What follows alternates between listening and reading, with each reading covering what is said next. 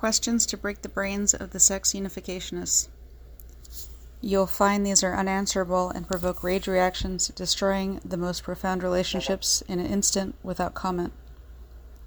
In addition to what is a woman, is the first question, ask, what is the word for the category adult human female? If necessary, clarify that this group includes all and only trans men and non-trans women, aka cis women. You will discover that we are no longer allowed to label that category. It has become literally unthinkable. She who must not be named. The point is to allow so-called trans men to feel they have escaped the categorical association with the cis women, who are at the bottom of the pile of importance and are objects of disgust, same as ever, due to our bodily functions which have not been suppressed or eliminated, and which trans women can never acquire. How will allowing male people into female-only spaces protect some males from other males? This second question means if they are saying that male trans women need to access female-only spaces to avoid non-trans males, how will entitling all males to enter the female-only space accomplish this? Won't the violent cis men just follow the trans women into the female-only space? Will they have gender checks at the door? Number 3, if some males have female brains and some females have male brains, wouldn't that suggest that both brains exist in both sexes, and therefore that sex does not predict brain type? Number 4, if sex is a spectrum, how did we determine which people were female in order to say what a female brain looks like, which is needed to conclude that some males have a female brain? This is the stolen concept fallacy, where they take for granted that males and females can be separated into two groups, to then deny that males and females can be separated into two groups. Number 5, please define gender. Gender is a term that is used differently depending on which group you are talking to.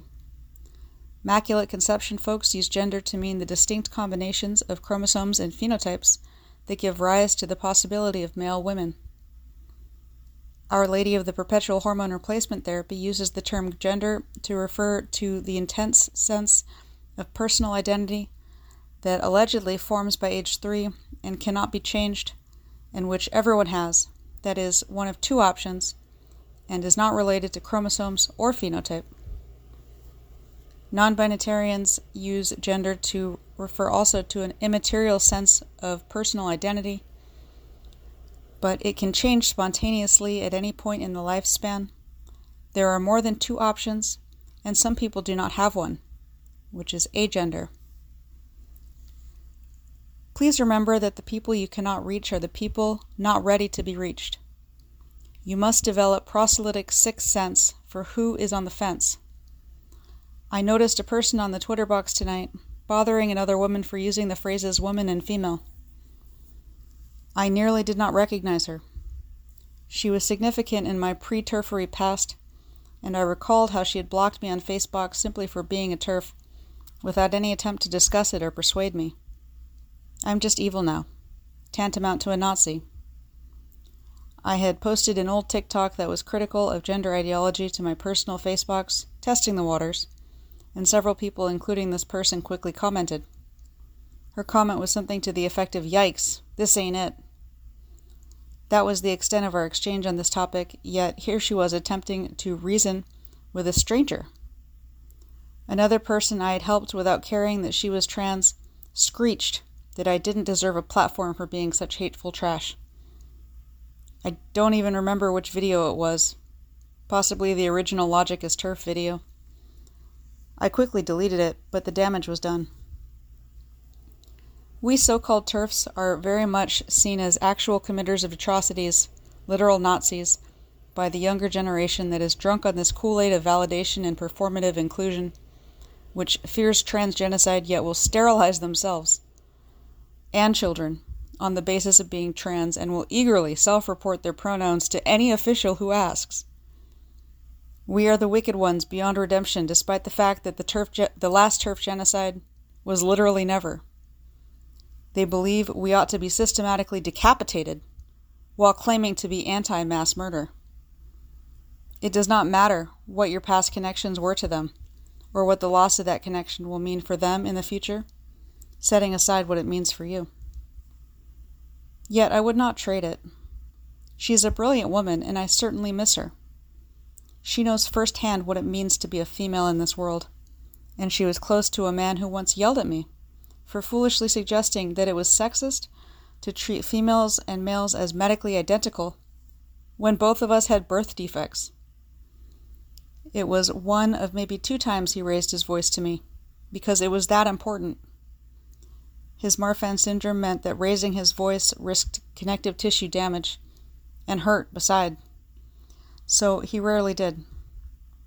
He knew sex was real, and he'd be horrified to see men in women's prisons today. He knew his sex impacted his disability, and deep down she knows this as well. Her comment to another person who I follow accused her of spreading TERF rhetoric, when this woman was in fact attempting to be inclusive by saying she was fighting for the rights of all women, as well as all female people. But it's not good enough. It's never going to be good enough unless you make special mention of the special men. Acknowledging trans women is an act of performative piety, similar to blessed be the fruit, praise be, or under his eye. It adds nothing to the conversation when your goal is to discuss only the female people.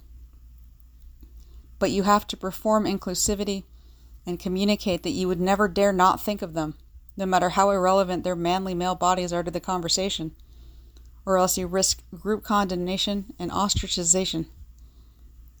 She is profoundly confused, and she badgered another woman in her confusion. She obviously did not know what terms this other woman should be using. She merely felt, based on her religious sensibilities, that this particular terminology was wrong. It was a destructive waste of time, rather than constructive criticism. For some questions, there is no right answer. This invokes fear and anger at the source of the fear. If you use these questions to confront, I recommend using them strategically. If the person is very close to you, do you really need to be the one to bring it up? Perhaps tag team a friend as a sort of throwaway account incarnate over to dinner to raise the points with your spouse or family member, so your relationship is not trashed in the process of gently prodding them to think logically about these topics. You do not always have to be the hero. You can work as a team to wake people up. So I leave you with the immortal Tim Minchin's Storm.